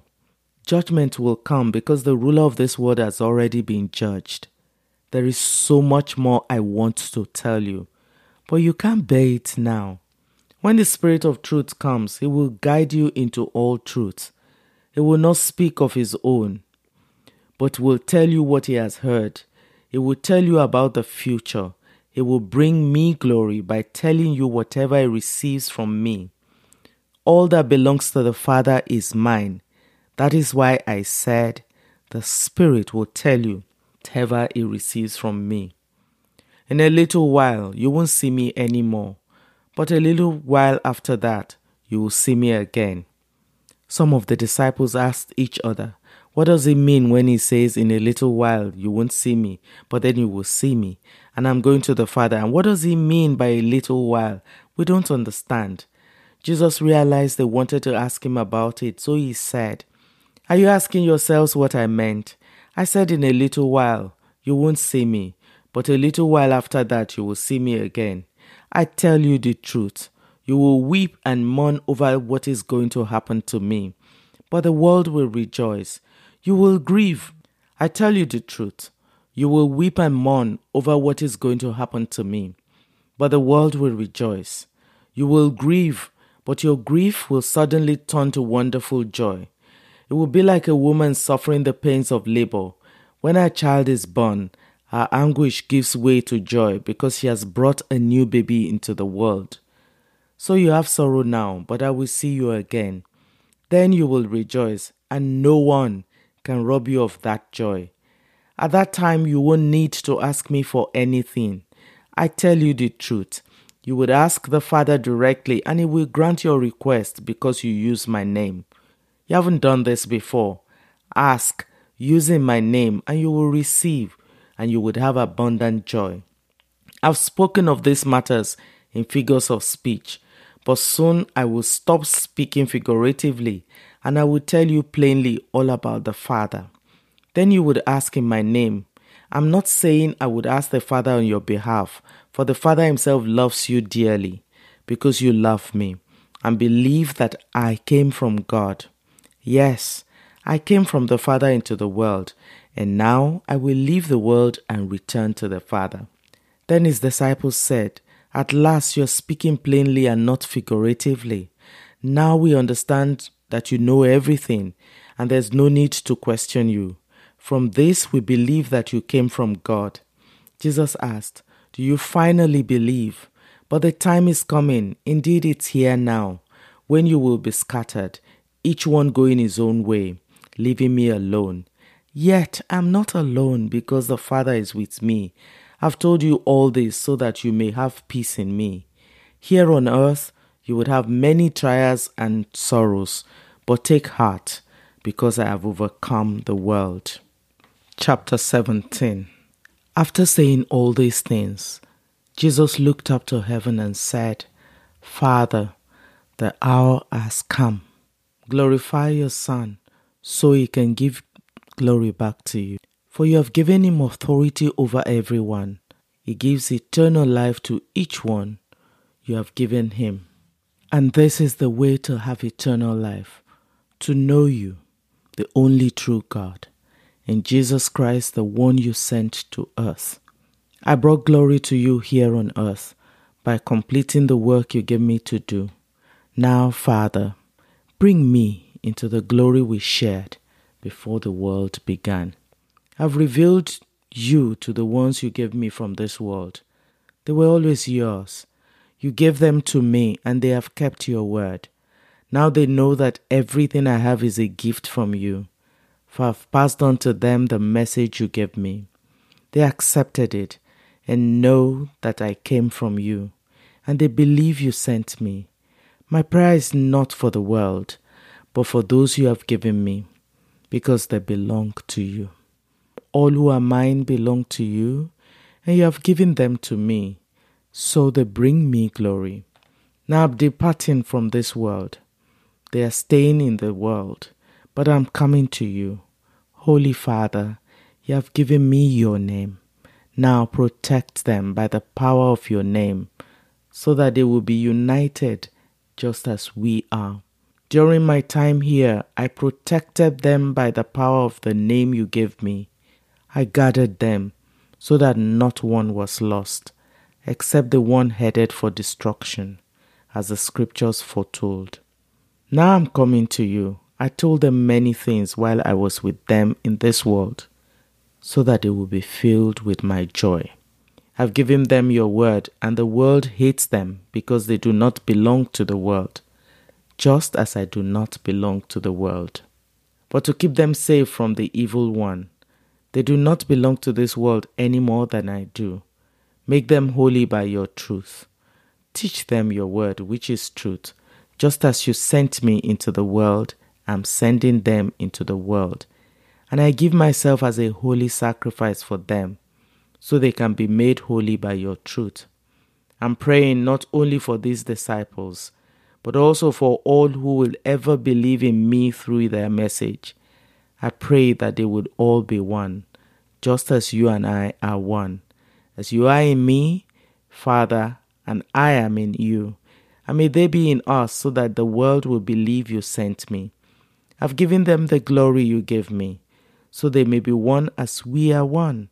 I'm in them, and you are in me. May they experience such perfect unity that the world will know that you sent me, and that you love them as much as you love me. Father, I want these whom you have given me to be with me where I am, Then they can see all the glory you give me because you loved me even before the world began. O righteous Father, the world doesn't know you, but I do. And these disciples know you sent me. I've revealed you to them, and I will continue to do so. Then your love for me will be in them, and I will be in them. Chapter 18. After saying these things, Jesus crossed the Kidron Valley with his disciples and entered a grove of olive trees. Judas, the betrayer, knew this place because Jesus had often gone there with his disciples. The leading priests and Pharisees had given Judas a contingent of Roman soldiers and temple guards to accompany him. Now with blazing torches, lanterns, and weapons, they arrived at the olive grove. Jesus fully realized all that was going to happen to him, so he stepped forward to meet them. "Who are you looking for?" he asked. "Jesus the Nazarene," they replied. "I am he," Jesus said. Judas, who betrayed him, was standing with them. As Jesus said, "I am he," they all drew back and fell to the ground. Once more he asked them, "Who are you looking for?" And again they replied, "Jesus the Nazarene." "I told you that I am he," Jesus said, "and since I'm the one you want, let these others go." It is this to fulfill his own statement, "I did not lose a single one of those you have given me." Then Simon Peter drew a sword and slashed off the right ear of Malchus, the high priest's slave. But Jesus said to Peter, "Put your sword back into its sheath. Shall I not drink from the cup of suffering the Father has given me?" So the soldiers, their commanding officer, and the temple guards arrested Jesus and tied him up. First, they took him to Annas, since he was the father-in-law of Caiaphas, the high priest at that time. Caiaphas was the one who had told the other Jewish leaders, "It's better that one man should die for the people." Simon Peter followed Jesus, as did another of the disciples. That other disciple was acquainted with the high priest, so he was allowed to enter the high priest's courtyard with Jesus. Peter had to stay outside the gate. Then the disciple who knew the high priest spoke to the woman watching at the gate, and she let Peter in.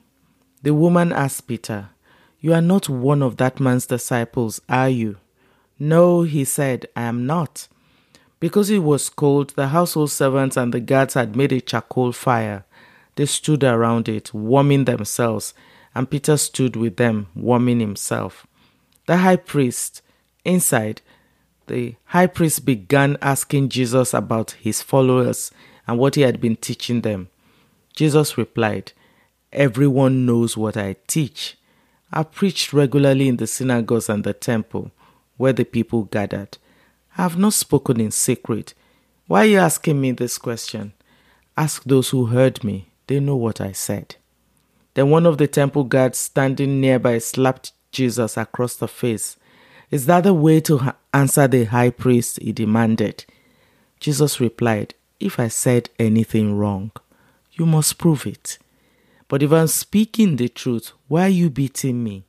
Then Annas bound Jesus and sent him to Caiaphas, the high priest.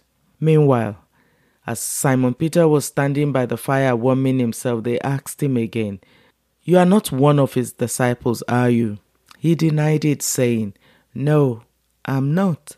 But one of the household slaves of the high priest, a relative of the man whose ear Peter had cut off, asked, "Did I see you out there in the olive grove with Jesus?" Again, Peter denied it, and immediately a rooster crowed. Jesus' trial before Caiaphas ended in the early hours of the morning. Then he was taken to the headquarters of the Roman governor. His accusers didn't go inside because it would defile them. They wouldn't be allowed to celebrate the Passover.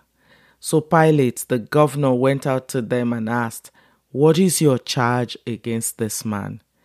"We wouldn't have handed him over to you if he weren't a criminal," they retorted.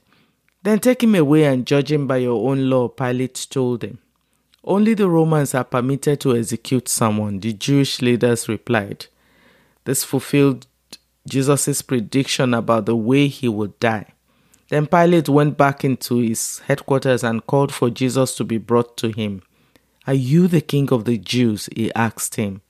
Jesus replied, "Is this your own question, or did others tell you about me?"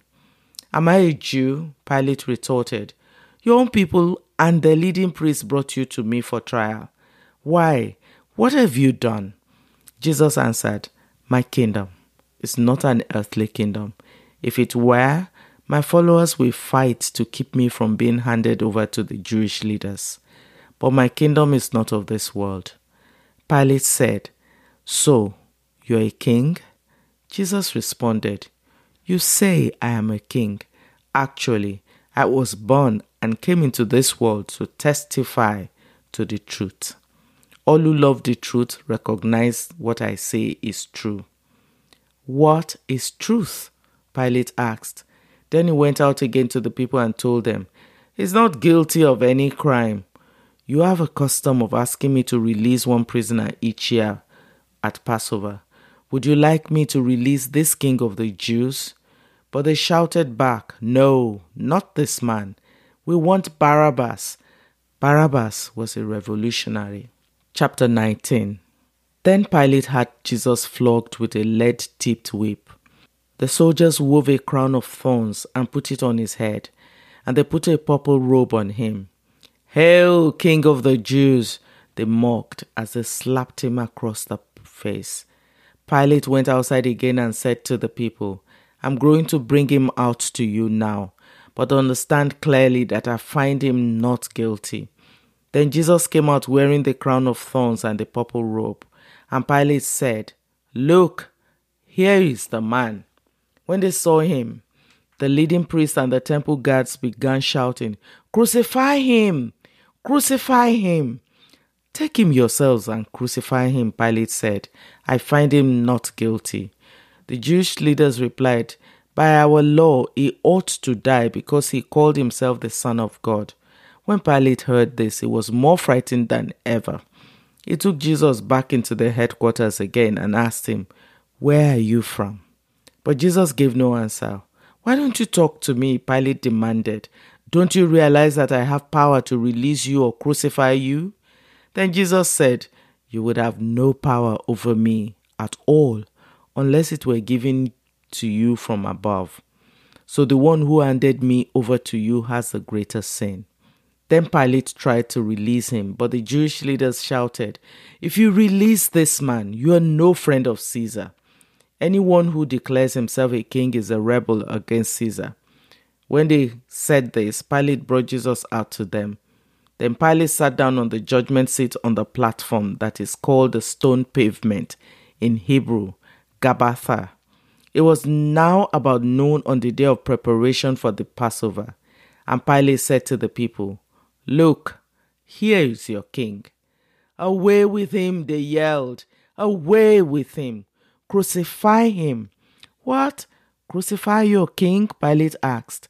"We have no king but Caesar," the leading priests shouted back. Then Pilate turned Jesus over to them to be crucified. So they took Jesus away, carrying the cross by himself. He went to the place called the place of the skull, in Hebrew, Golgotha. Then they nailed him to the cross.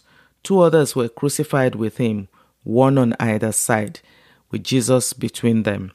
And Pilate posted a sign on the cross that read, "Jesus of Nazareth, the King of the Jews." The place where Jesus was crucified was near the city, and the sign was written in Hebrew, Latin, and Greek, so that many people could read it. Then the leading priest objected and said to Pilate, "Change it from the King of the Jews to 'He said, I am the King of the Jews.'" Pilate replied, "No, what I have written, I have written." When the soldiers had crucified Jesus, they divided his clothes among the 4 of them. They also took his robe, but it was seamless, woven in one piece from top to bottom. So they said, "Rather than tearing it apart, let's throw dice for it." This fulfilled the scripture that says, "They divided my garments among themselves, and they threw dice for my clothing." So that is what they did. Standing near the cross were Jesus' mother and his mother's sister Mary, the wife of Clopas, and Mary Magdalene. When Jesus saw his mother standing beside the disciple he loved, he said to her, "Dear woman, here is your son." And he said to this disciple, "Here is your mother." And from then on, this disciple took her into his home. Jesus knew that his mission was now finished, and to fulfill scripture, he said, "I'm thirsty." A jar of sour wine was sitting there, so they soaked a sponge in it, put it on a hyssop branch, and held it up to his lips. When Jesus had tasted it, he said, "It is finished." Then he bowed his head and gave up his spirit. It was the day of preparation, and the Jewish leaders didn't want the bodies hanging there the next day, which was the Sabbath, and a very special Sabbath because it was Passover week. So they asked Peter to hasten their death by ordering that their legs be broken. Then their bodies could be taken down. So the soldiers came and broke the legs of the two men crucified with Jesus. But when they came to Jesus, they saw that he was already dead. So they didn't break his legs.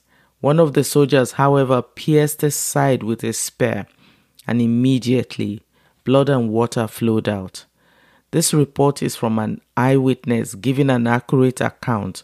He speaks the truth so that you also may continue to believe. These things happened in fulfillment of the scriptures that say, "Not one of his bones will be broken," and they will look on the one they pierced. Afterward, Joseph of Arimathea, who had been a secret disciple of Jesus, because he feared the Jewish leaders, asked Pilate for permission to take down Jesus' body. When Pilate gave permission, Joseph came and took the body away. With him came Nicodemus, the man who had come to Jesus at night. He brought about 70 pounds of perfumed ointment made from myrrh and aloes. Following Jewish burial custom, they wrapped Jesus' body with the spices in long sheets of linen cloth. The place of crucifixion was near a garden, where there was a new tomb, never used before. And so, because it was a day of preparation for the Jewish Passover, and since the tomb was close at hand, they laid Jesus there. Chapter 20. Early on Sunday morning, while it was still dark, Mary Magdalene came to the tomb and found that the stone had been rolled away from the entrance. She ran and found Simon Peter and the other disciple, the one whom Jesus loved. She said, "They have taken the Lord's body out of the tomb, and we don't know where they have put him." Peter and the other disciples started out for the tomb. They were both running, but the other disciple outran Peter and reached the tomb first. He stooped and looked in and saw the linen wrappings lying there, but he didn't go in. Then Simon Peter arrived and went inside. He also noticed the linen wrappings lying there, while the cloth that had covered Jesus' head was folded up and lying apart from the other wrappings. Then the disciples who had reached the tomb first also went in, and he saw and believed. For until then, they still hadn't understood the scripture that said Jesus must rise from the dead. Then they went home.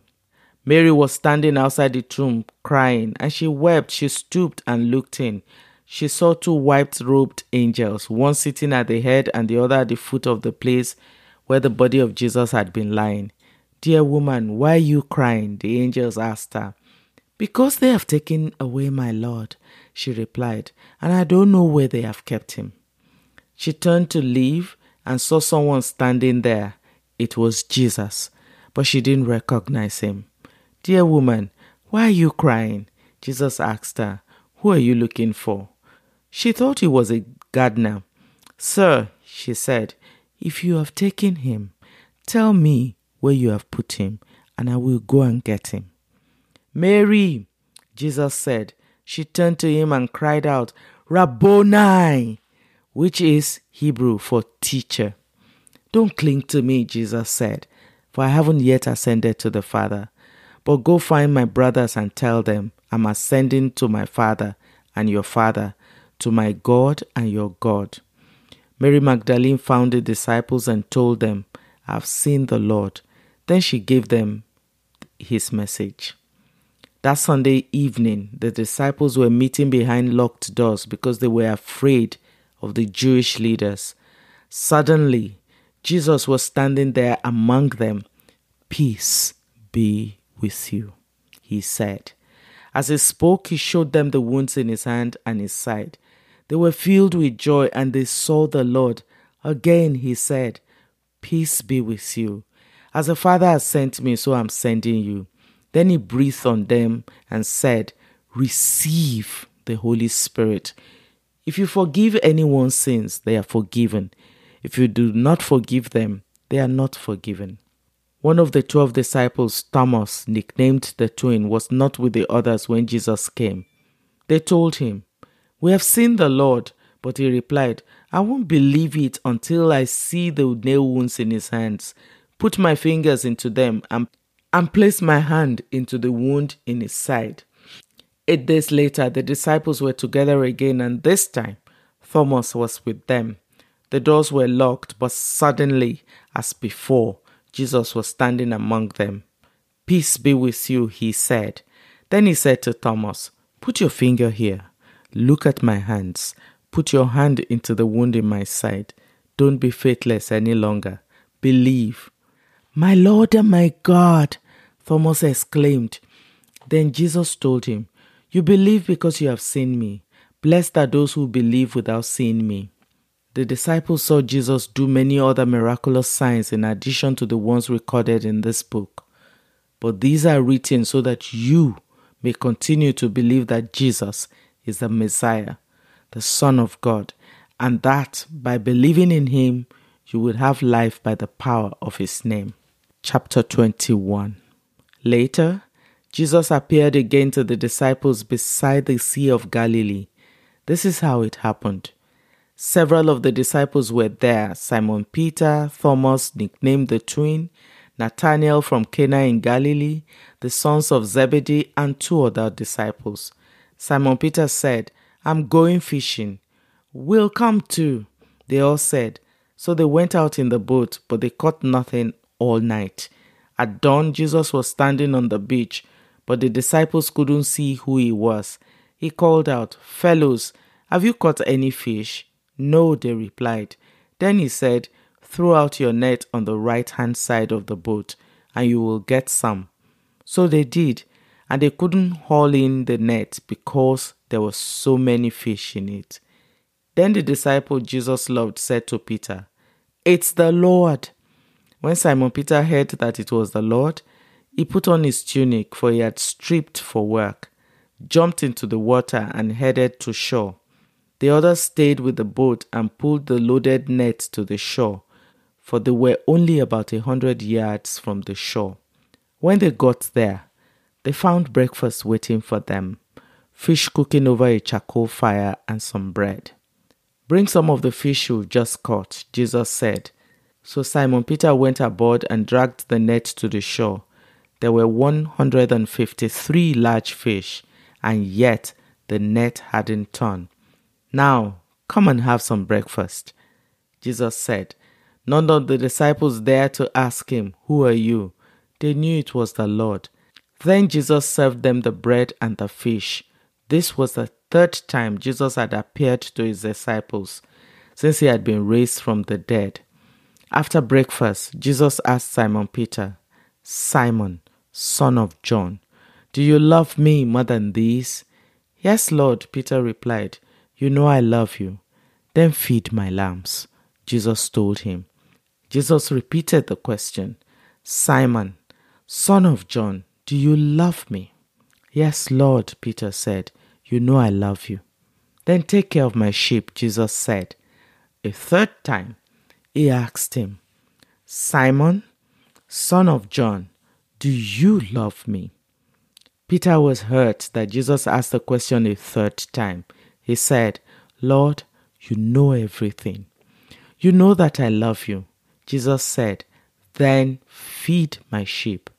I tell you the truth, when you were young, you were able to do as you liked. You dressed yourself, went wherever you wanted to go. But when you are old, you will stretch out your hands, and others will dress you and take you where you don't want to go."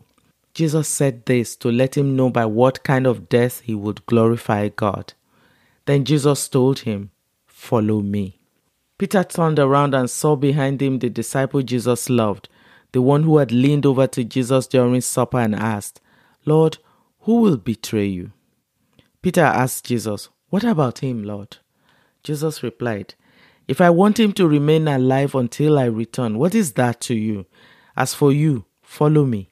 So the rumor spread among the community of believers that this disciple will not die. But that is not what Jesus said at all. He only said, "If I want him to remain alive until I return, what is that to you?" This disciple is the one who testifies to these events and has recorded them here. And we know that his account of these things is accurate. Jesus also did many other things. If they were all written down, I suppose the whole world could not contain the books that will be written.